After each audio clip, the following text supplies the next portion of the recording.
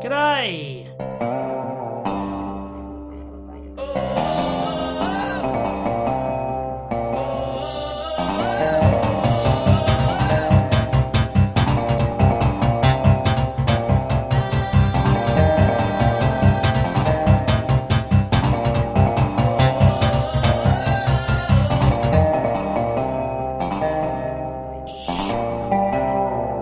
Welcome to On Minis Games. G'day and welcome to this episode of On Minis Games. My name's Giles Pritchard. My name's Quinton Sung. And we're here to talk about all things to do with miniature gaming. Now this episode, we've decided to take a trip down memory lane for me.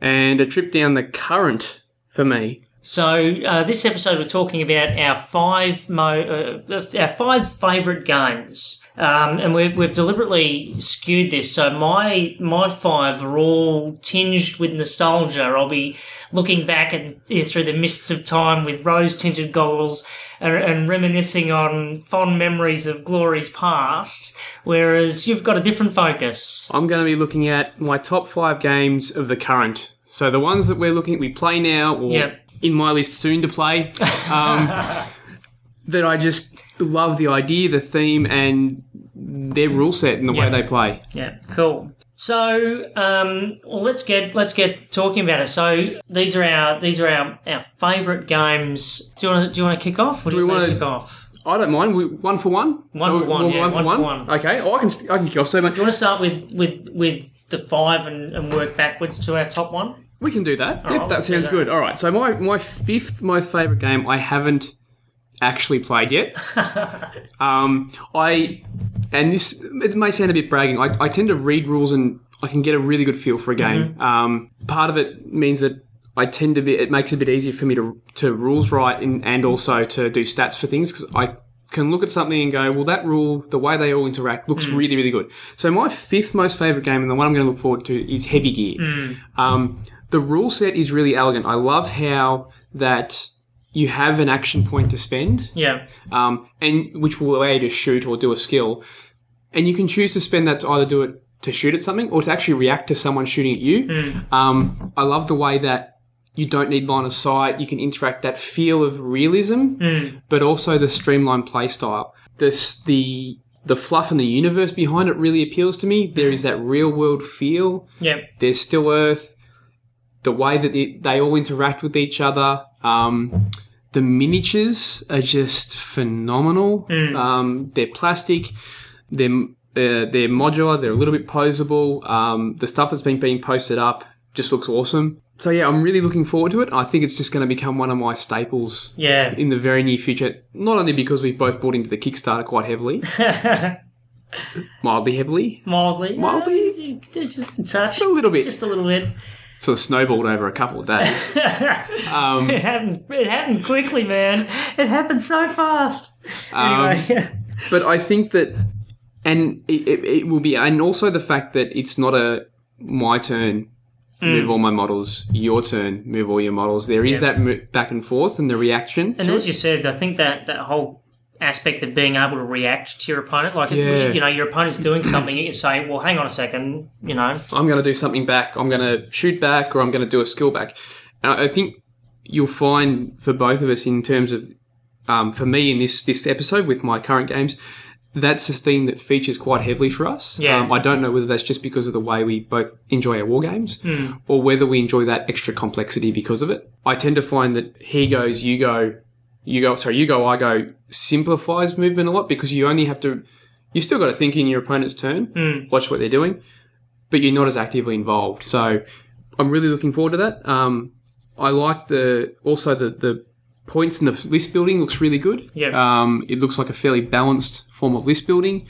There are restrictions on it. You can only take certain models to build your units. But there is still flexibility in that. There's quite a lot of customization, isn't there? There's a lot of customization in it, but there's still restrictions within that customization, which makes it nice. And I think it works because, this is with this Heavy Gear by DreamPod 9, it was a role-playing game that was originally, when the role-playing game first came out, it had the miniatures games rules in there. It was released as a tactical set of rules as well on its own. They had a miniatures line. It's been around for a long time. and they've just finished a Kickstarter at the end of last year that are just starting now to get the models out of molds and shipping them soon. But I don't even know where I was going with this. What did we start with? I think I can get a feeling that you're probably going one direction is that Dreampod Mind's been around for a while. They've got a lot of experience both in role-playing and their own miniatures game. Yeah. But also the way they've developed this rule set is a lot of community involvement. So it was alpha tested with a large group of people. Now it's been an open beta test for quite a while. And that feedback is really important because it means that in changing the rules, you've got a lot of testers to pick up all those problems. And as a balancer, having more people test and give me feedback is a huge advantage. Oh, for sure. To balance, because I can figure out a lot of things, I can't figure out everything. No, there are some things you miss or some particular combination someone might spot, you know. And in having that feedback, I think, and inviting that, they're able to build a more robust rule set. And also, in the other side is their customization, to make their customization more balanced. And it means that while balancing isn't, balancing alone doesn't make a game great. It does make a game more enjoyable, I think. Oh, absolutely, for everybody. Yeah. You can have a game that's unbalanced, and that's fine. Yes. As long as everybody understands going in what the situation is. If you're playing a scenario and it might be balanced one way heavily against the other, that's fine. But to play a game, to have a game that you take down the club with, you get your miniatures out, and every time you put them on the table, you know that you're going to not fare as well as somebody else because they've got all the shinies. Yep. Then it's not an enjoyable experience. Yeah, very true. I know where I was going with it before. You do? The customization, that level of minutiae, that level of detail, the crunch, as sometimes it's referred to in heavy gear, is possible because it's not. You don't have 30, 40 miniatures on the table. You don't. You're looking at generally somewhere between the smaller end 5 and you're looking at the bigger end 10 to 15 gears on the table. And then obviously depending on infantry and things like that, but the gears is what everyone is getting into it for. What the game is about, yeah. Giant robots, why would you not? The customization is easier. Yeah. It makes the game more accessible. And also with their new models, on the sprues, they've got this customization there, which makes it so easy to get into. You pick it up and there's all the weapons you need and you can pick and choose. It's great. I think it's going to turn out to be one of those great games. I hope it does. And I'm really looking forward to it. Yeah, it's a post every second day when it comes to Kickstarter up on the Gaming Club's Facebook. Check it too often.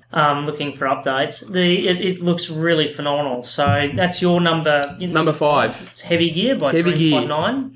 Well worth checking out. The starter set is what they've kickstarted, and it should be available. It's going to be shipping soon, the Kickstarter, and it should be available in stores after that. Yeah. I think they're looking at late this year, early next year to be available on their online store. That said, you can still get all their older metal miniatures that they're still producing. And the rules are available for free. You can get them from drivethrurpg.com. So jump on and download them. And have a look at them. They're great rules. Awesome. All right, well, my number 5. Now, as I said, your list is focusing on the here and now, whether the games that we're either going to soon be playing a lot of or that we are playing a lot of.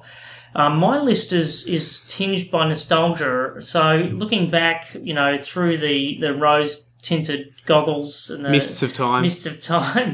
My number 5 is going to be Warhammer Quest. Now, it was sort of a close run between Warhammer Quest and Necromunda. Both of them very similar in some ways, with that sort of advancement of your character or in Necromunda your gang. So Warhammer Quest is by Games Workshop. It was an old dungeon crawl. Just to clarify, this is definitely the old version of Warhammer Quest. Not the Silver Tower. Not the Silver Tower. Not the new version of Warhammer Quest. This is not the Age of Sigmar. Oh, don't be like that. Don't be like that. I'm joking. It's not the new version of Warhammer Quest, the old version. Yes. But it was a dungeon crawl, so you had your band of merry heroes who would go into the dungeon. There was a game master who would run the dungeon. You could also run it without the game master. Yep. And basically you would go looking, doing your scenarios. finding the treasure, fighting the big bad guy at the end of it, fighting orcs and goblins or giant spiders or hordes of rats or whatever on the way. Yep. It was a huge amount of fun. That whole dungeon crawl genre, we talked about in that first episode how so many of us got into miniatures gaming from Hero Quest. Warhammer Quest was the grown-up version of Heroes Quest. The rule set was different. What was so brilliant about Warhammer Quest, and what has never really, even to today, there are so many dungeon crawls out there, and so many brilliant ones. I'm thinking something like Mice and Mystics, for example, is a great example of a new dungeon crawl. It's a phenomenal game, but what none of these games manage to sort of capture or emulate is that out of game experience. You've got your guys wandering around on the map. Yep. But then you pack the miniatures away and you've got this whole phase of what happens when you get back into town and you get into a brawl in the end and, all this stuff that happens. Advancement and the character advancement, that whole thing. You've got this character, it's that semi-role-playing game. Yep. You've got this game within a game that happens, it happens outside the dungeon that was engaging, it was detailed, it was gritty, it was story-laden, it was just fantastic. So I've got a lot of really fond memories of playing. I think I played a Chaos Knight was my favourite character. That would definitely be lending it towards some interesting stories, I'm sure. It was fantastic. So I had a lot of fond memories of playing Warhammer Quest. Really phenomenal game. I haven't looked at the new... I looked briefly at the new one and wondered about whether I'd be interested in buying it. But I've got to be honest, if I'm going to buy a dungeon crawl now, it's something that I want to be able to play with my kids as well. Yep. I think that I would tend now to look at the Mantic spin-off. What was the Mantic dungeon crawl called? I haven't seen the dungeon crawl. I know they did Dead Zone. Dead Zone, they had a dungeon crawl version of that. I can't remember now. I'll have to have a look at it. I have, when I played Warhammer Quest many years ago, and I played a Troll Slayer. Yep, Of course. My Warhammer army was a Dwarf army, so of course I played Troll Slayer. I think, that was one of the enjoyable parts, is that you had that part at the end and you kept your character going forward and moving forward and you developed them and you became very attached to that character. Well, it was as dungeon crawls are a board game version of something like Dungeons and Dragons. I know Don and Eric talked about a lot of Dungeons and Dragons parties being murder hobos. They go through the dungeons slaughtering people and going through their pockets for stuff. That's what the dungeon crawl is all about. It boils the basics, boils it right down to the basics. But Warhammer Quest managed to capture so much of that story flavour and so much of the world. The Warhammer world was very much, dark and gritty and really interesting. So, I really got a lot of fond memories. No, the Mantic version is called Dungeon Saga. Okay. I have heard of that, Quest, So I looked at the new version of Warhammer Quest. It's called Warhammer Quest Silver Tower. It's their new Age of Sigmar setting.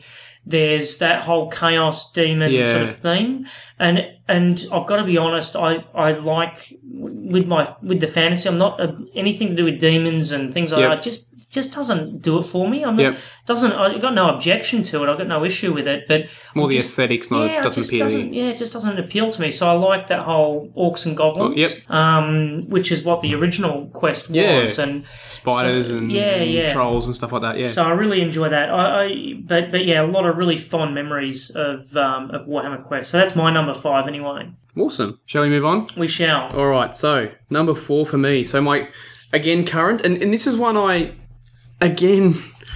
this is probably bad of me, haven't actually played yet. It's one that where you've invested. Well, I've invested. I was actually looking at playing in a tournament of this recently in a town about an hour and a quarter away from me.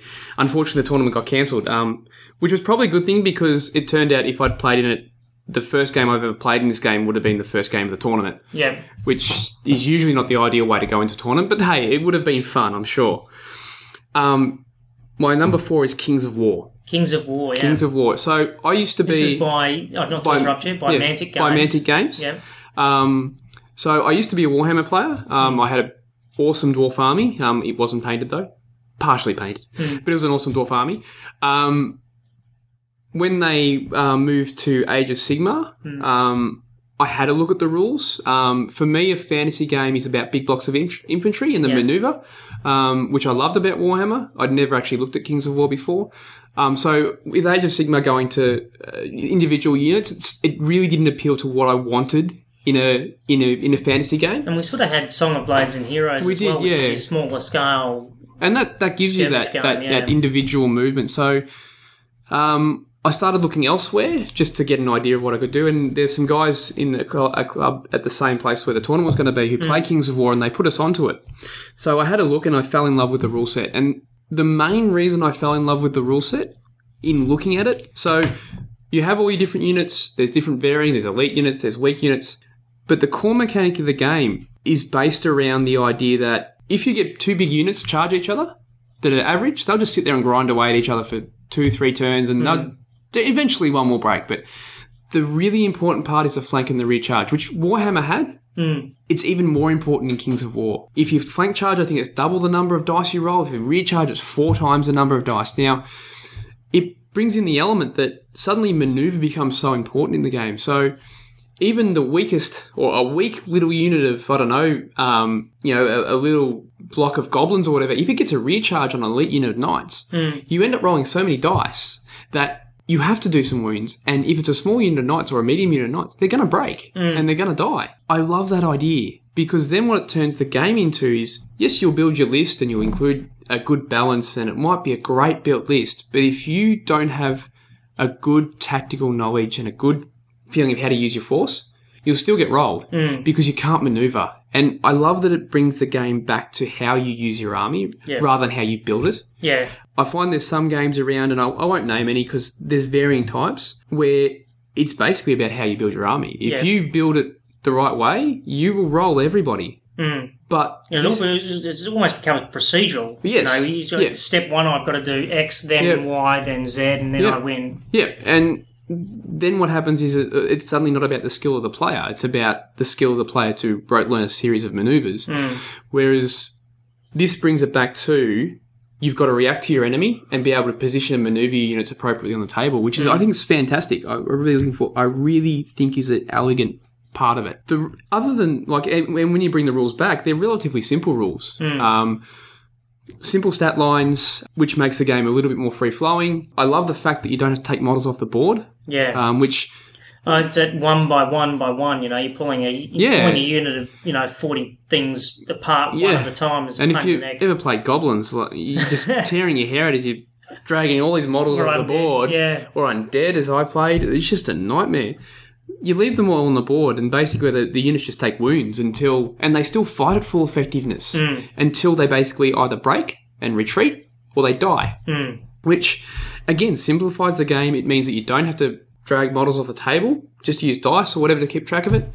Makes the game simpler again. I think I'm really looking forward to playing it. I love the rule set. Yeah, that's my number 4. Yep. Yeah, excellent. Awesome. Yeah, I'm really looking forward to it as well. I haven't got my my miniatures yet. What is it? The Forces of Nature? Forces of Nature I'm going to go for with the Salamanders. So I think my son will absolutely love the Salamanders. So I like the Centaurs and the Salamanders. So really... Well, it fits your ideal of with your fantasy setting, orcs, goblins, all that kind of set. Yeah, exactly. No, love it. All right, my number 4 is a game that I don't probably think many people in the world actually ended up ever playing, but it was a game... I've never played it either. I've never heard of it. It was basically Aliens, the game. Awesome. Except because they never had the IP. It was not Aliens, the game. It was Cryomech, the game. But the premise was essentially exactly the same.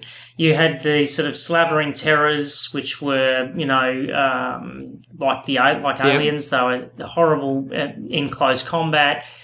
Some of them had some, acid sprays and ranged weapons, but by and large, the aliens were these sort of slavering animals that were hell-bent on the destruction of humankind. Yep.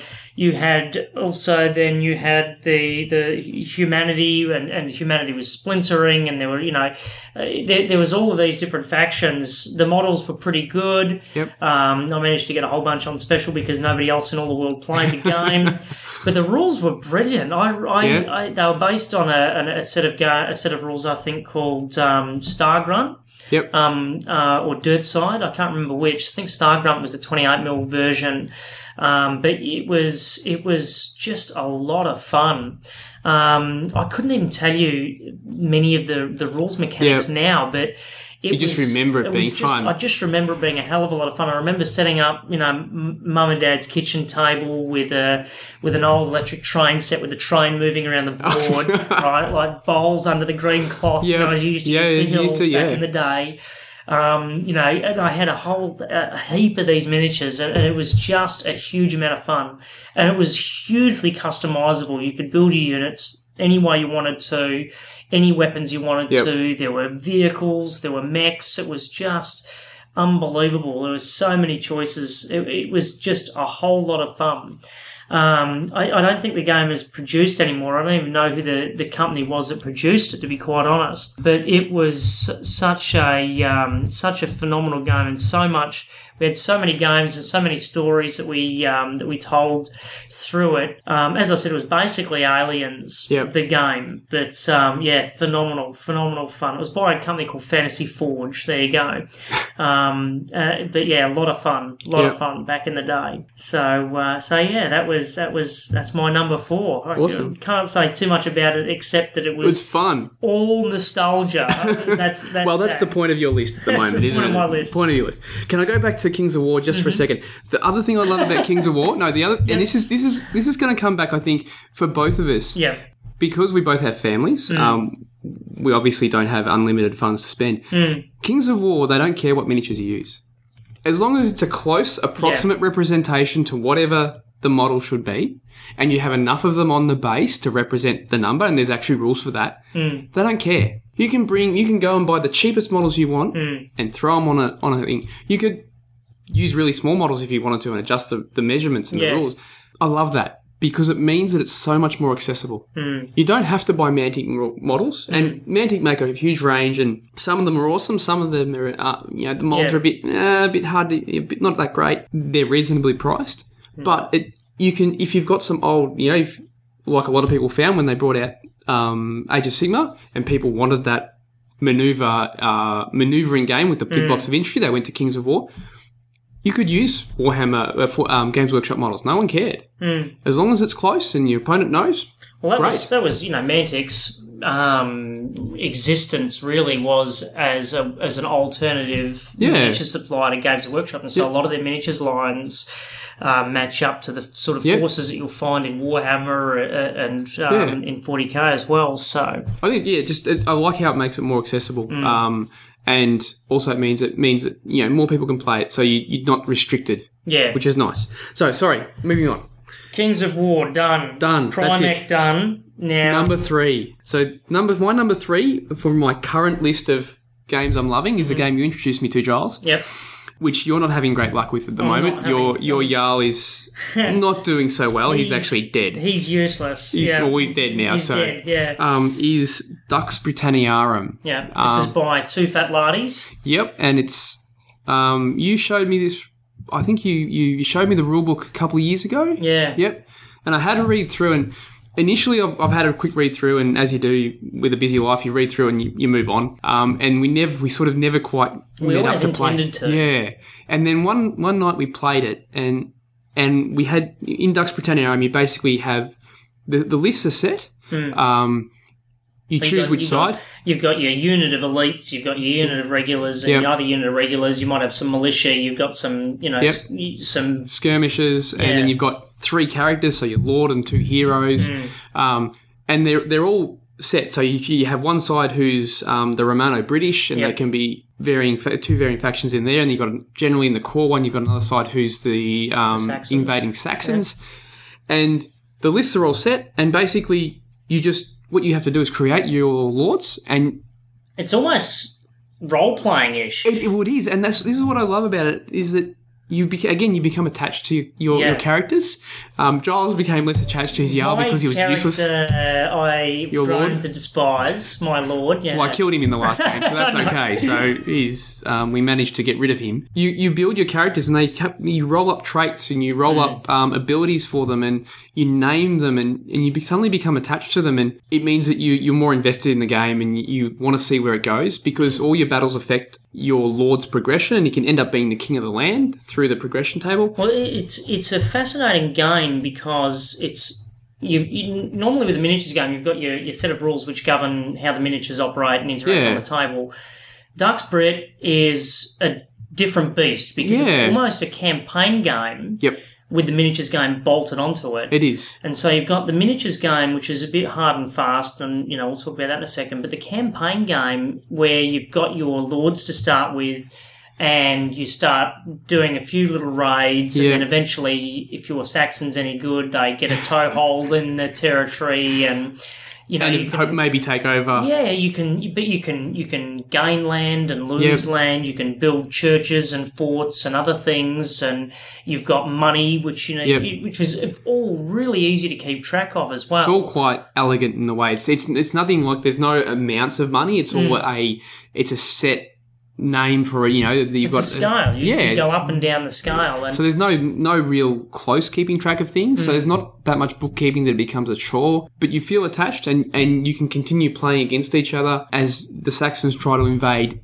what was then or what is now England, and as the Romano British try to vainly fend them off. In terms of the actual war game or the miniatures game rules, they're very, very simple.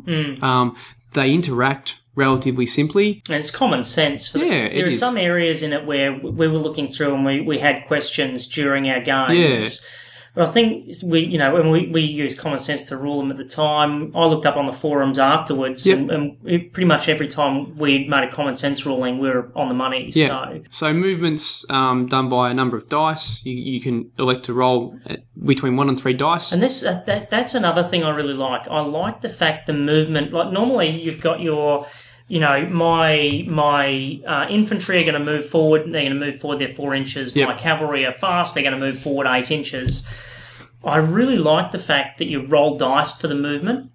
Well, you didn't in the last game because your Jarl just ran away really well. He did awesome. He ran like a champion. He did. Quick as lightning. Yeah. But I really like that idea because that randomness. You give the order to charge, but you're not quite sure they're going to make it or they're not going to make it, you know. And I listened to Rich, who's the rules writer and the owner of Two Fat Lardies, talk about it, and he said, the whole design concept there is that you never know. Yep. The ground might be a bit rougher, the men might not have their heart quite in it. Or they might be, really zealous and really eager to get into the fray and so on. So I really like that. There's an element of uncertainty about everything. Well, I think it comes into the 2 games that we've played so far, which Giles has unfortunately been tonked in both. Yeah. His initial rolls, they were both raids. Both of them he had to raid a building or a church. Yeah. And what he did is part of the scenario is he got to advance a certain point. Fast. I pretty much had my guys halfway up the board and raiding the church before your guys. Both times he got the best roll he could, and he had his guys right there ready to raid, and he still lost both games. So that element of you never know what's going to happen or what's going to come on. I think we learned a few things out of it too, in terms of where to position things and even stuff that isn't like the size of the buildings that they and stuff. So. It was interesting, my guys did appallingly in combat. They did. Sadly, but... I think the other thing I really love about it too is the activation mechanics. So there's a deck of cards. Because the forces are generally set, there's actually a generic set of cards, and you shuffle them, and so that each card has either a lord or a hero or a unit on it, and they basically get drawn out. So it's a lord or a hero, isn't it? Yeah. Or the skirmisher. So what then happens is whichever card's drawn, that's the unit that gets activated. And so lords and heroes can give orders to units. Units don't generally move on their own. So your lords and heroes become really important in supporting and getting your troops to maneuver where you want them. It's the command and control system. Yeah. Because as you said, you might pull the top card might say, Romano British Hero 1 or whatever it might be. And so your Hero 1, whatever his name is, might then use his orders to order this unit to move up, that unit then to charge or to, whatever it might be. So there you've got that's really how you operate your army is by activating your commanders. Yep, and they tell everyone what to do. I think it's a really interesting system. I enjoy that, and it means that you never know quite who's going to activate. Yeah. Which sort of represents that flow of battle that you're never quite sure who has the initiative. And you might get a flow where, suddenly everything's going one way and then suddenly it swings back but it never feels and you've got to plan for it though. You've got to be aware that that's going to happen. You can't put yourself in a really precarious situation because it could turn very easily. It could, yeah. So that's my 4. I love it. And I also love the fact that you can use any models. Yeah. You can use 28 mil models. You can use 15 mil models. You can use 10 mil models. Yeah. There's no actual restriction on the size of the models you use, which again makes the game very accessible. This is Too Fat Lardies are a rule producing company. They make rules. That's what they do. They don't produce miniatures. They've got I think they sell packs with that are done by Gripping Beast. Yes. The miniatures, which are 28 mil scale. We've been playing in 10 mil, and we got the 10 mil from a company called Pendragon, which is in the UK. They make beautiful little 10 mil figures. Yeah, they're very nice. But it works perfectly fine with the 10 mil figures. We've got no worries with it. No, it's great, and it's relatively quick. It's one of the games we go to when we don't have a lot of time for a war game or a miniatures game, and it's a lot of fun. Yeah. It's just a lot of fun. Yeah, and every game's a story. It is. Yeah. It is. Love it. You need to get back to the table, actually. We do. It does. That's to come back very, very soon. All right, so that's your number 3. That's my number 3. All right, my number 3 is a space fighter, spaceship combat game called Full Thrust. Have you ever played Full Thrust? Many years ago. Yeah. And it's been a long time since I've even looked or seen a Full Thrust rule book. Oh, wow. I've actually got one printed out and bound because it's no longer produced. But you can get it online. But it is a fantastic set of rules. And it was a very simple set of space combat rules. You had your cruisers and your frigates and your battleships. You could build them. You had your simple turrets, your A, B, and C, and they're more or less powerful. Damage and various onboard systems that could be damaged as well. Very simple set of rules. But the key to the game was the sort of vector movement. Yeah, I remember momentum, this. That in space, if you want to brake, you must apply thrust in the opposite direction. Yeah, I remember this. So you would write down your orders on. So you've got all your various ships. You'd write down what thrust you're applying, given the engine's thrust. You might have a thrust of 6. How you're applying that. You would have to, if you wanted to slow down, you'd have to counter your movement in one direction. Yep. So it had this really interesting vector movement system this momentum-based movement system where you might be moving, so many inches in one direction and so many inches in another direction. And it worked beautifully. Yep. But it involved a really interesting level of forward planning because you had to think, you could easily, and often you would fly your ships off the board completely because I forgot that I was also turning at that point. Yep.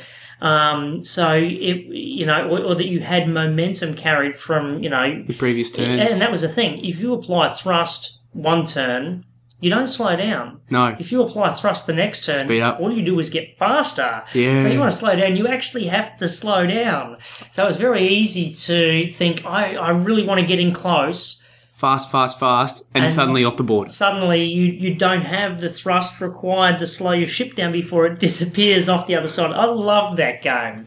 I remember this. I played it at a friend's place many years ago. And I love the fact that it felt like And again, it's never going to feel like space combat because there's no 3 dimensions. No. It's still on a 2-dimensional board. But I love the idea that, you could be flying and you could literally just turn your ship 90 degrees and continue going the same direction. Yeah. But you could orient your weapons and... Yeah, and that was the thing, that the weapons all had their different arcs of fire and it felt like space. Yeah. Which a lot of space games don't simulate well, because it does require a bit more bookkeeping. It does require a lot more spatial awareness. Yeah. Which makes the game less accessible, which the reality is these days it's all about money. Yeah. It? You've got to get more people playing. But yeah, I really love that about that. Yeah. That you could just turn on a dime, or you could turn to face the other direction, and it was awesome. Yeah. And it had, the rules were really simple, but it had some fun little tweaks to it. There were some fun little systems. You had onboard systems, and some of them were quite fun. You had few variations to weapons and other things that were, again, a lot of fun. But ultimately, that momentum system was just phenomenal. It's funny how one mechanic can turn a game from it's a good game to this is just a phenomenal game. Yeah, well, and as you said, most spaceship combat games are like The Age of Sail. Yeah. They're very Star Wars themed sort of space battles. Where they move like fighter jets. There's without the 3 dimensions. Whereas this really, as you said, felt like you had to plan and plot a lot more. You had to be aware. It made you think about that a lot more. About that idea of momentum and thrust and counter thrust and so forth. I loved that game. It was, and I think I said last episode, my friends and I, we all made our own fleets. So I remember one of my friends used car fuses awesome. to make his fleet, and I used diodes and other bits and pieces pulled from an old motherboard to make all my ships. And so they were all, they looked, probably now they look funky and stupid, but at the day we thought they looked phenomenal. Doesn't matter. You spray them and paint them, and you could never tell. But we had a lot of fun with that game. Yeah, full thrust, brilliant game. You get the rules online. It's a bit old, and if you play it now, I'm sure it'll feel its age. But it was a brilliant game. Yeah, brilliant, fantastic. Maybe we'll put it on the list of things to do. I've got it all there. I've got all the bits and pieces. Growing our list of stuff. I know. We struggle to find. To the table. I know. All right. Number two. So number 2 is a game, the only game produced by Corvus Belli. If I pronounce that right. They produce a few other miniatures lines, though, I think. Do they? I think they do. I've never had the course to actually look. So that probably gives it away. It's Infinity. Now, I was introduced to this game, the local club. I joined the local club about 4 years ago, and I was introduced by one of the members there when the Operation Ice Storm box came out, which was their new box for their version 3 of the rules came out, and I fell in love. It's just a great game overall. Yeah. The only thing I don't like is there's no pre-measuring, and that's just a little quirk of mine. So, for those people who are not quite sure what you might mean by that, explain. So, pre-measuring is the principle that once you're off a board and you're on a table, everything's done with a tape measure or a ruler of some sort in inches, centimetres, or a unit, whatever it may be. Inches, usually inches, which is kind of backward of us. Yeah. I don't know why, but because we struggle to let go of inches. It's weird. Yeah. It's really weird. But anyway, so in inches. So pre-measuring is the ability to measure at any time and measure any distance you want to measure on the board. Yeah. In Infinity, you're not allowed to do that. You have to declare what you're going to do with your models and where they're going to go or who they're going to shoot, and then you measure your distances. So it means that you may not be at the right optimal distance, or you may be that little bit short, or... So it adds that bit of uncertainty. I'm not a fan of it because what it does is it can take away a bit from the game. It means people with better spatial awareness, which is not really a skill you learn. It's more intuition a lot of the time, end up being better at the game. That said, in Infinity, it's not that pronounced. Yeah. And most people will let you do a bit of pre-measuring because we're in it to have fun most of the time. Yeah, that's right. Yeah. That said, the rest of the rules vastly overshadow it. For sure. I love this game. It's probably the biggest part I love is even though the activation order is I do my turn, move all my models in my force, my opponent does his turn. in my opponent's turn, my models can still shoot. So, like the idea in real life, if an enemy moves across your line of fire, you'll shoot at it. Yeah. Same thing happens in Infinity. So, throughout the entire game, you're never really out of the game. You're always in it. You're always involved, which I really love about the game. The rules start off very simple if you want to, with just moving and shooting, and then it adds a whole swath of skills. It's a science fiction setting, so there's hackers. The tech and the skills and it's a story based game. It is, The missions, especially when you get into the ITS stuff, are just objective based. It's not just go out there and kill stuff. The skills, there's a vast quantity, or there's a reasonable quantity of skills that all mesh together to make the models feel like they're doing realistic things. Yeah. So it's not just a static model that just sort of sits here and shoots at someone. You can, you move across, you can shoot while you're moving, you can dodge out of the way, you can, lean out of a window and shoot a guy below the window. Yeah. There's a realistic or a balancing line of sight system, so every model is a specific size, despite what the miniature may be, which really balances out the game. It means that even if they sculpt a guy crouching and or jumping, the model's still a certain size, which means that Corvus can make really dynamic poses. And they make some really beautiful models, which are a pain in the ass to assemble. But they're beautiful models. They are beautiful models. But the game is still balanced. Yeah. So it's based on a D20 system, so the dice roll a D20, which they're a bit swingy, but you live with that. And yeah, it's a great rule set. So you build your force, you have a certain number of orders. See, this is when you're going with the orders. You got your force. You might have 8-9 guys in your force. You get 8-9 orders. Yep. But you don't have to say, okay, I've got to move each one. Yeah. I can only use one order on this guy and one order on No. You could spend all those orders on one guy. Which is it seems a bit unrealistic, and it lends to the idea that you just have one really, really good unit. And the thing that I think Giles and I have found, I've been playing for probably 3 years now. Giles got into it probably 6 months ago. Yeah. Things die really easily. Yeah. No model is immune to fire. Yeah. There's a very narrow band of how much damage weapons do. And there's a relatively narrow band of how much armor people carry. So even the heaviest unit will die to a basic rifle if you roll badly. So there's still that limitation. So, and it's an interesting system, and it leads to interesting list building. Yeah. Which I enjoy the challenge of. I enjoy list writing. It's weird, I know, but I enjoy it. But that said, it is a more complicated game. For sure. I think the basics of the game are relatively simple. You go read through the basics of the game, and then actually we should say that the rules are available to download. You can go and read them now. And you should, because they're awesome. That's Corvus, Infinity by Corvus Belloc. Go look it up. But the basic rules are relatively simple. Yes. It's when you've got every weapon is slightly different, it's slightly different ranges. You've got technology, all these various technologies which then break the rules in special specific ways.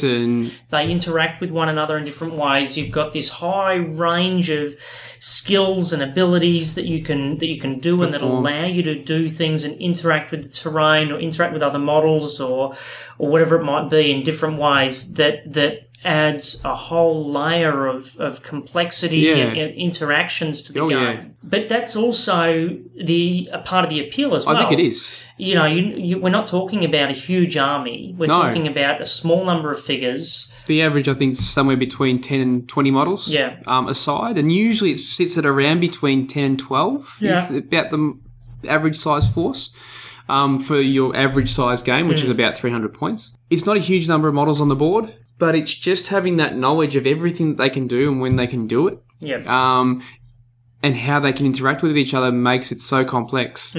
So it can be a bit daunting to get into. Also because, like any rule set, they can't cover every situation. So often you'll come up with a situation that's not clear in the rules. And with so many different skills and everything, there's going to be a few of them. It can be one of those games that can be a bit harder to get into. That said, in terms of cost, it's cheap. Rules are free to download, and you only need 10 models. Yeah, that's right. And they do fantastic starter sets. They did the Ice Storm, they've got the Red Veil starter sets. They're fantastic. Now, I guess the one thing I would say, I guess, that I think would be a downside coming into it would also be the requirement, and this is an absolute must, you must have terrain on the board. You must have plenty of terrain on the board.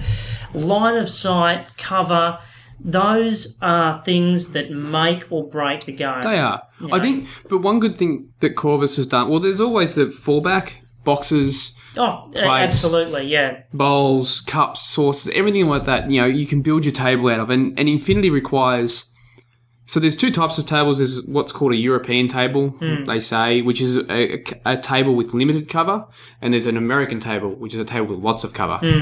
Generally, the happy ground is somewhere in the between, maybe slightly towards the American table. I've found. Well, this is in Australia anyway, where we're recording. Yeah, that's how I like to play. So a bit more cover means that people with big guns like sniper rifles and heavy machine guns don't dominate the game, which make it a little bit boring, I've found. But you need a lot of terrain. Now, to start off with, it means that you just pull whatever you can out of the kitchen cupboards that's right, the cupboards. Yeah, and just cover the table to block those lines of fire. If you're a bit like me, who wants really good terrain and is a bit obsessed with it, it can get a bit expensive.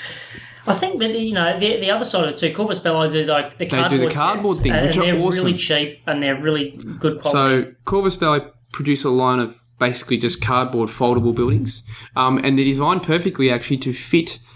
So Corvus Belli put out box sets, starter box sets, and boxes of models.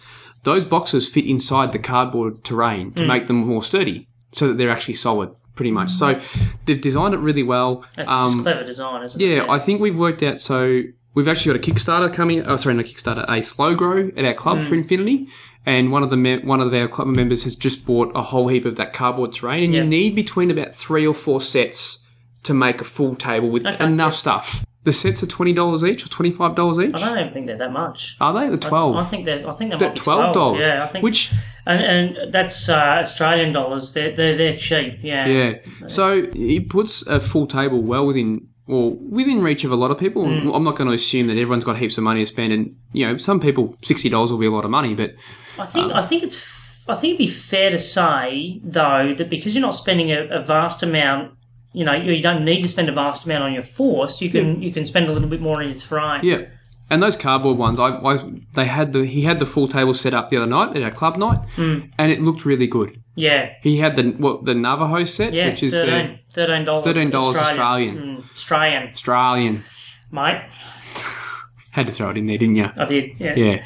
Cool. And it looked really, really good on the table. Yep. And it was enough I think he has 4 sets. Yeah. And it was enough to cover and provide a good amount of cover. So they're a really good way to get into it.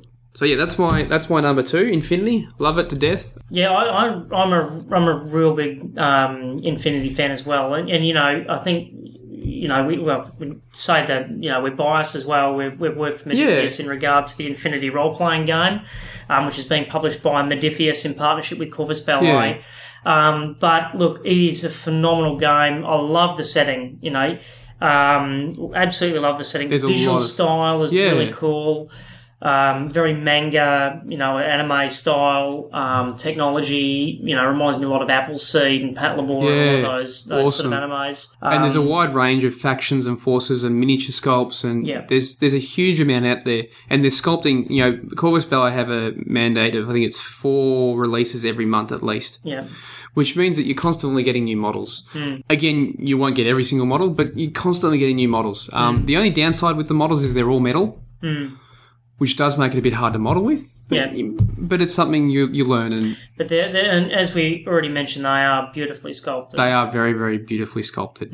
So well worth checking out. Definitely. Rules are free to download. And there's a free online army builder as well, which is on their website as well. That is really good. So, again, easily accessible in terms of having a look at the rules. And if you want to just proxy some models and throw some models on the table and have a go at their game. Well worth it. Yeah. Before you buy. Easy to do as well. Yeah. And actually, with the army builder, what I like is all the skills and things like that are hyperlinked, so they go straight to the wiki, which tells you what the rule is. Exactly. So, that's the other thing. There's a Wikipedia, so which they publish and they update. It's not a fan-based one. And yeah, they're all hyperlinked so that you can easily find out what models do. Yeah. It's really good support. Well done. All right, so that's your number 2. That's my number 2. And brilliant game. My number 2 is DBA, De Bellis Antiquitatis, and also a shout out to Hordes of the Things, both published by the same company, which I can't remember the name of off the top of my head. But both fantastic games. So what I really liked about DBA is by War Games Research Group. That's what it is, WRG. What I really liked about both these games is that they're historical to start with. I really love history and love historical games. What I really loved the visual style of DBM. Yep. DBM's DBA's big brother, yep. and it was a phenomenal looking game. Played in 15mm miniatures, a table of Seleucids or something like that with their bajillion pikemen just look unbelievable. So I absolutely love the visual style. 15mm is my favourite scale. So DBA is the little brother of DBM. Basically the same rule set, a bit quicker playing, a bit simpler. Again, the manoeuvring is really important in it. In fact, really in DBA, I think that just the deployment of your army, if you don't get that right, you're done. You know, you need to deploy correctly. So that's really important. But a really enjoyable game. You got your all your elements do different things. It's all a modifier based system. You roll your dice when you're attacking, and you know, if you get more than your opponent, they recoil. If you double them, they die, and so forth. So there are all lots of little interactions around how different things could work. You could have flanking manoeuvres, and the manoeuvres were all very important. You could have cavalry actually off the board, arriving on the board later. There are lots of little things. It was all built around having 12 elements in your army, so 12 bases of figures. Each base might have between 2 and 4 miniatures on them, or 2 and 5 miniatures on them. But yeah, just a really simple, really enjoyable game, played in about 30 minutes to 40 minutes. Historical game, loved it. DBA, really, really well worth looking at. I think you can get the rules online for free. Okay. They're an older set of rules and they feel a little bit older. Yep. But yeah, really enjoyable set of rules. And Hordes of the Things was just DBA but with fantasy elements. So you had flying units and magic and other stuff. You could ensorcel units which would turn them into frogs, I think, and stuff like that. It was awesome. It was a lot of fun, So really, really enjoyable set of rules. Yep. Yeah, highly enjoyable. Fantastic. And easily accessible too in the 15mm. Very easily accessible, really cheap. You know, like playing in 15mm, you could buy an army very, very cheaply. Quick to paint. Relatively quick to paint, which was great, and they looked really nice on the table. You know, and with a small army and with a small board, it was played on a 2-foot by 2-foot board. You could have some really nice set up terrain, and as I said, it was really quick playing, so you could smash out a couple of games in a night, which was great. But yeah, really highly enjoyable. The only downside, there are about 4 million army lists. Oh, really? And there were 4 army books that came out covering different periods. Yep. So the only downside of it is that there were certain armies that were just monsters. Yep. And it's fair enough, historically, it's a historical game, they were. Yeah. And there are other armies that were just useless. Yeah. So if you had an army that was predominantly all sort of hordes, or warband, and they're hard to control, and they just sort of run off on their own and break formation, and you were fighting an army of blades, you would just get monstered every time. There was very little you could do about it. But it was a lot of fun watching your warband sort of roll toward the enemy. And then just bounce off. And then die horribly in the process. But very historically accurate, I might add. No, it was a lot of fun. So it comes down more to the idea that this kind of game, not really the thing where you want to be competitive playing, rolling up to a tournament, and it's more the enjoyable war game or miniatures game where you and your friend or your gaming partner know what you're going to bring, you have a bit of a chat about it. organise some fun games. I'm going to bring this. What are you going to bring? And work out so that you both enjoy the game, or you both have an expectation of what you're going to get out of it. For sure. If you want to bring a horde and he wants to bring the blades and you both agree and you just want to watch the horde die horribly, well, that's fine because you're both on the same page. Yeah. And I think, look, having said that, there were so many army lists. Like it was, there were army lists for, medieval Indonesian armies, and it was just... Oh, really? Awesome. It covered a huge, period from, the early biblical period, 3000 BC or early Assyrians and so forth, all the way through to your late medieval. And if there was an army that waged war anywhere in the world, we're talking, the Olmecs or the Aztecs or whatever, all the way through to your, medieval European armies that you would traditionally think of. If there was an army that waged war anywhere in the world, you could play it with this. That's awesome. It was phenomenal. So, and to be honest, most of them were reasonably well balanced. Yeah. If you played them well, and I imagine they'd be if you're going to play, medieval Chinese against, the Olmecs or the Aztecs, it's going to be a little bit. Oh yeah. Yeah. So as long as it's similar areas and that would balance things out as well again too in time periods. Plus, everything really was boiled down to you had your different troop types like blade, light horse, medium horse, all that sort of stuff. So everything was boiled down to quite a simple background in that regard in terms of how the troop functions. So. Yeah, it's just a highly enjoyable game. I'm pretty sure you can get the rules online. Yep. Debellus Antiquitatis or DBA. Well worth going to check out. Awesome. Fantastic. All right, we're up to our number one. Number one. Favourite game, current. Dystopian Wars. It has to be. My love, my passion. Mm-hmm. Don't tell my wife that.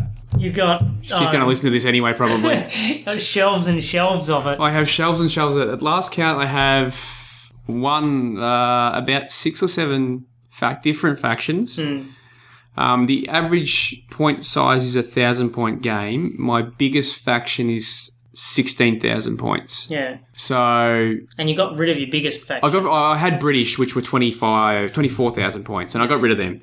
So I have quite a few Dystopian Wars models. As I mentioned in one of the previous ones, I got introduced to this by another friend of mine and just fell in love with it. It was my first introduction to a game that was an alternating activation game. So you have a number of units in your force. You would activate one unit, move with it, shoot with it, and then your opponent would activate one of his units and move with it and shoot with it. And I fell in love with the mechanic because it just turned a game from, well, in my turn I'm immune. I can move forward and shoot everything and it's fine, to... You've really got to think about what you do and how you do it and when you do it, because you can move that ship forward right in front of the enemy fleet and get a great shot and hit one ship. All of a sudden, it's vulnerable to the entire enemy fleet, whatever may be the worst thing, and you'll get blown out of the water. Yeah.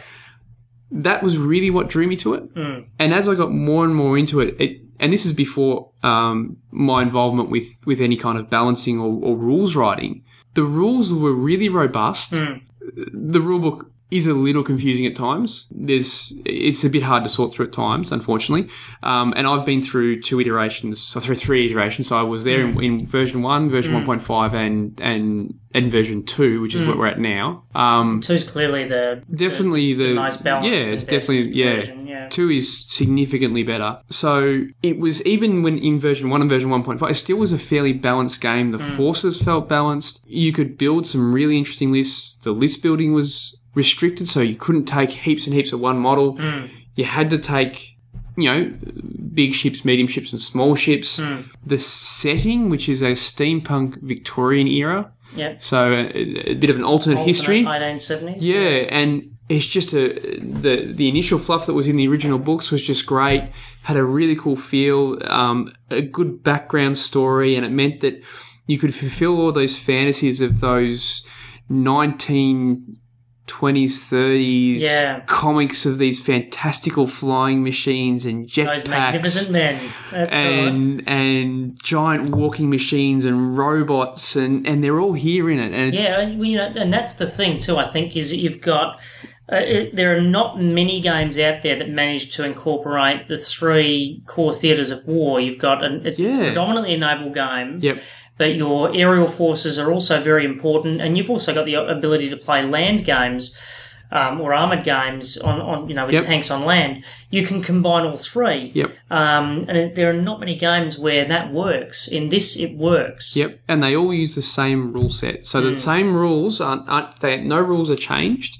It's just you take different models. And it's a rule set that works very, very well. The core dice mechanic is the exploding dice. So you roll, it's a D6, and if you roll, there's a 2-hit number, usually a 4+. Usually 4+, yeah. But if you roll a 6, that counts as 2 successes for whatever you're rolling for, and you get to roll another dice. Yeah. And that continues on. I love that because what it means is that you never feel you can certainly feel like okay, I'm done, but you've got even the smallest chance with the smallest little frigate or corvette, who's got no other option but to shoot this hulking Leviathan in front of it. There's always the chance that you're going to roll a chain of 6s and blow it out of the water. Yeah. There's that chance. I mean, and it's one criticism that's often levelled at these games, and I know Dreadball, for example, is Exploding 6s mechanic as well. Dreadball's by Mantic Games, that because of that system that they're lucky, as if it's some sort of criticism. The fact of the matter is that in Dystopian Wars is one of those bucket of dice games. Yep. So you're picking up a handful of dice. The fact of the matter is that because you're doing that, you are evening the odds. If you were rolling a small number of dice, then you could criticise it as a lucky game. And again, so my love of this game started before I wrote rules and was involved in balancing and stat writing and all that kind of stuff for this. So I've loved this game for a long time. But getting involved with the stat writing, getting involved with the statistics of it, the statistics average out. And whenever I balance a unit, it's all about averages and statistics. Yeah. You roll so many dice, it will average out. You'll have a run of good luck where you'll have 1 or 2 dice rolls with lots and lots of 6s, and it's great. You might do some awesome damage to something. And then you'll have a run where you roll a heap of 1s. Yeah. It will all average out. And D6s are also... the advantage of D6s, too, is that they're almost that perfect dice that they always average out. Yeah. D20s are so swingy. D4s well, they feel swingy. it too because there are so many ranges of of results. Yeah. And generally D20 games you don't roll that many dice, but you're rolling so many dice in this game it will average out. Always.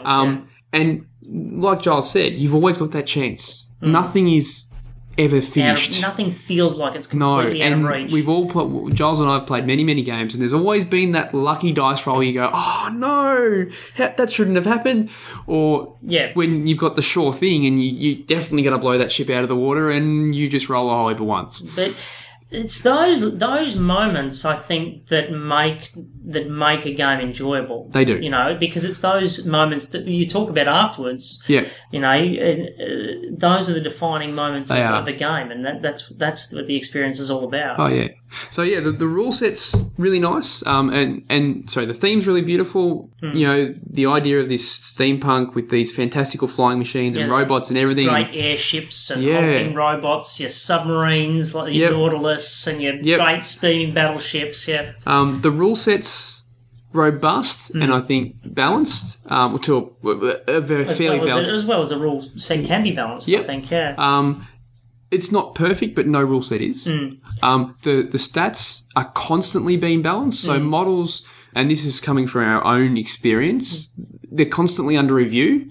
So feedback from players, feedback from play testers, constantly looking at balancing models and making the game or the actual models and lists more balanced, which I think is a good thing too, because as long as you're taking feedback, it's a good company. I think that's the other thing to note. The rules are available for free, like all Spartan's games online from their website, spartangames.co.uk, and all the stats, they're living stats, so that they're online, they're available to download. And they've got one site, and when they're updated, everyone knows, and you get the new updated stats. You can just download the PDF, and they're there, and it means that we're not set by a book. Yeah. Some people would like a book, but I think there's an advantage to not having a book that you can constantly update. And I think the disadvantage with a book is that sometimes what happens is that you've got a new faction come out or a new model come out or something like that, and it can happen deliberately. It can happen for unforeseen reasons where that particular model is just more powerful, or maybe it synergizes with something that nobody saw that it would synergize with. And it is more powerful. It's stuck, but the other models can't be upgraded to sort of compensate. Yeah. So there's always that swings and the checks and balances. I think that's going on with Dystopian Wars. So which is nice. And then the other part that I love about it is the models. Yeah, phenomenal.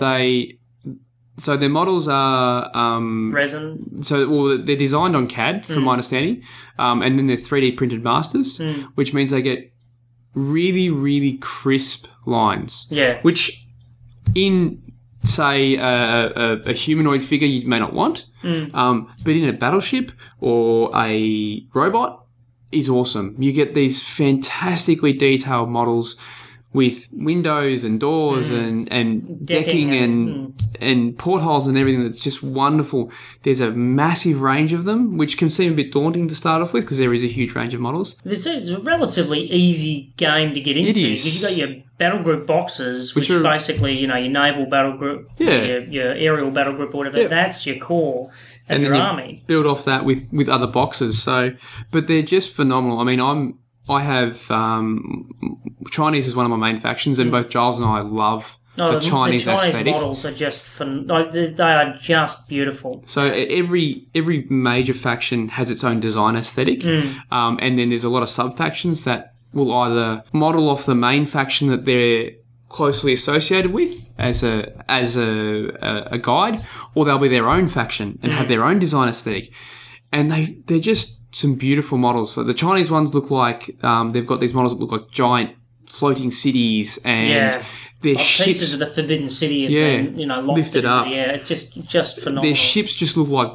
floating walls. There's big slabs of old Chinese junks that just slab-sided.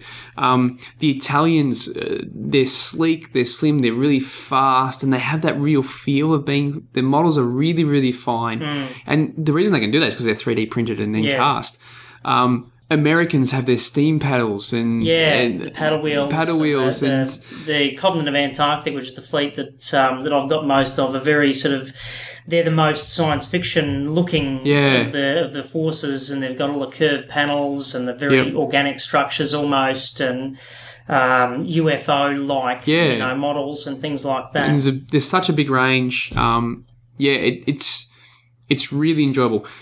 The only thing that people say is that, one, the movement is done with templates, so it can take a while to play, and that becomes better as you become more proficient in the game, and it uses a lot of tokens to represent status effects and damage and criticals, which I love the game, and I enjoy a longer game. Yeah. But I think the thing is that they're right. That is true. It is a longer game. Yep. It is a detailed game, and so there's lots of nuance. There's ammunition explosions, or there's your engines get fried and the model can't move as much, or can't turn, or there's all these different effects and generators and special rules and so forth.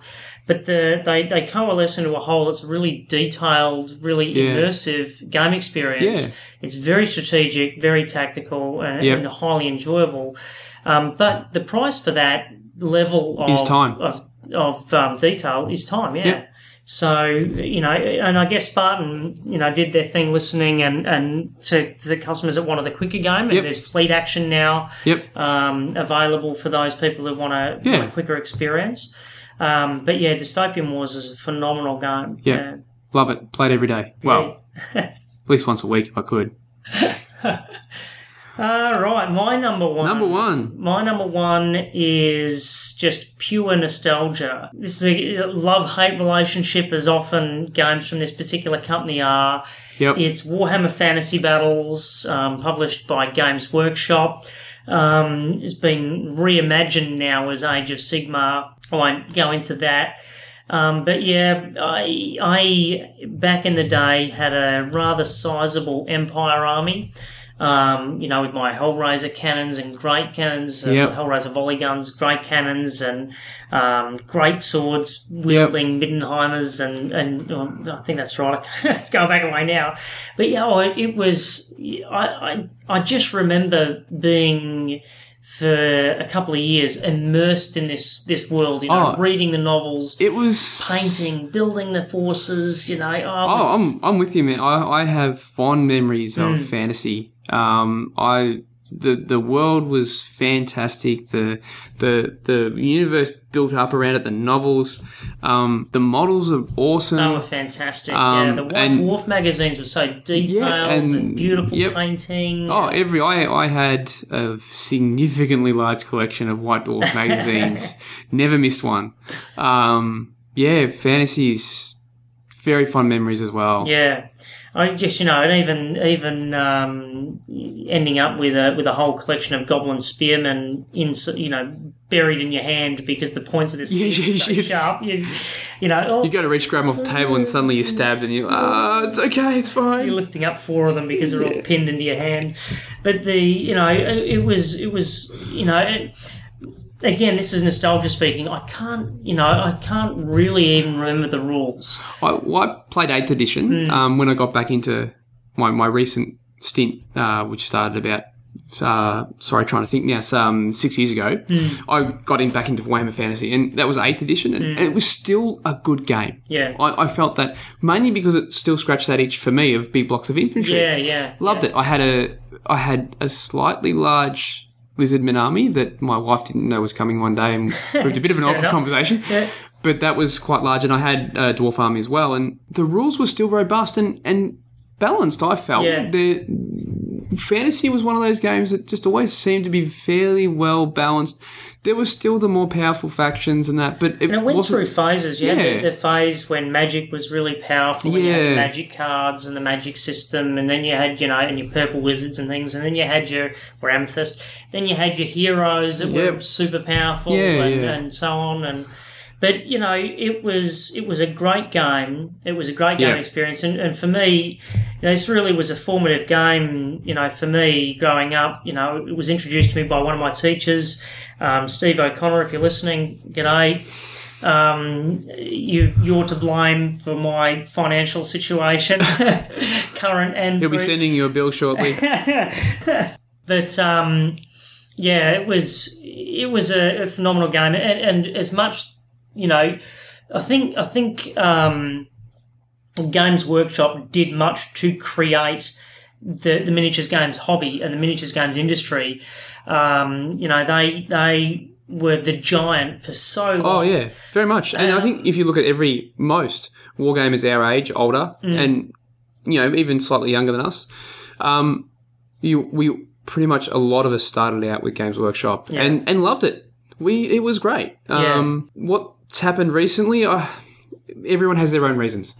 Mine was mainly financial. Was a big one for me, and also the rule set didn't appeal to me because I started getting into Dystopian Wars, where I love that alternating activation, which they didn't present with. So, Games Workshop were the founder the starter for a lot of this, and also pushed a lot of mainstream gaming. I think they've done a lot to grow the industry and grow the normalcy of wargaming. Yeah. Not that it's really that normal to speak about now, but... Yeah, it's perfectly normal. Oh, I think it is. I think it is. My children are going to be indoctrinated in it, and that's the way it's going to be. So, I agree. I think Warhammer Fantasy was an awesome game, and there's still rules around, and you can still play Warhammer Fantasy if you want to. There's a community-run 9th Age, I think, that you can get, a rule set. That they've done, the community's trying to, and again, actively balancing and working towards making fantastic. So it's still out there. You still get models for it. Unfortunately, Games Workshop aren't producing the square bases and everything anymore, so it's getting harder and harder. But that said, there's numerous other fantasy model producers out there. Mantic is one. Example, that as it gets more and more scarce, I'm sure the people who are producing 9th Age and people who play fantasy will be just more than happy to play. So No, just as I said, I couldn't even remember the rules, but for me, it was such a formative game experience. That game world at the time, meant a lot to it. It was so immersive for me. Yep. Warhammer Quest and the novels, the role-playing game we played, the second edition role-playing game, which was phenomenal. It was just such a fantastic setting. Everything the Games Workshop did for that period of years was just absolutely golden. Amazing. I don't even remember why really we got out of it. I think, I moved into historical gaming. Yep. They changed a few things, and a lot of the stuff that I had was sort of, I couldn't be used or whatever else. We just sort of fell out of it for whatever reason. But, looking back, it was a really formative game experience. So that's why it has to be my nostalgic number one. Number one. Yeah. Awesome. All right. Well, this was a little bit longer than I intended. I'm glad that we didn't go to 10. I was originally going to go to 10. We spent a bit of time talking about each game. But in any case, hopefully you found that interesting walk through the games that we are passionate about and we like. And then maybe there might be one in the future where we swap the roles. And you talk about your nostalgia. Yeah, I'll talk about my nostalgia ones and Giles can talk about his current ones. Sounds good. All right, well, until next time, I'm Giles Pritchard. And I'm Quinton Sung. You've been listening to On Minis Games, and you can, if you've got any questions or criticisms or suggestions or anything else, you can contact us at onminisgames@gmail.com. You've been listening to On Minis Games. On Minis Games is licensed under a Creative Commons Attribution Non-Commercial No Derivatives 3.0 Unported license.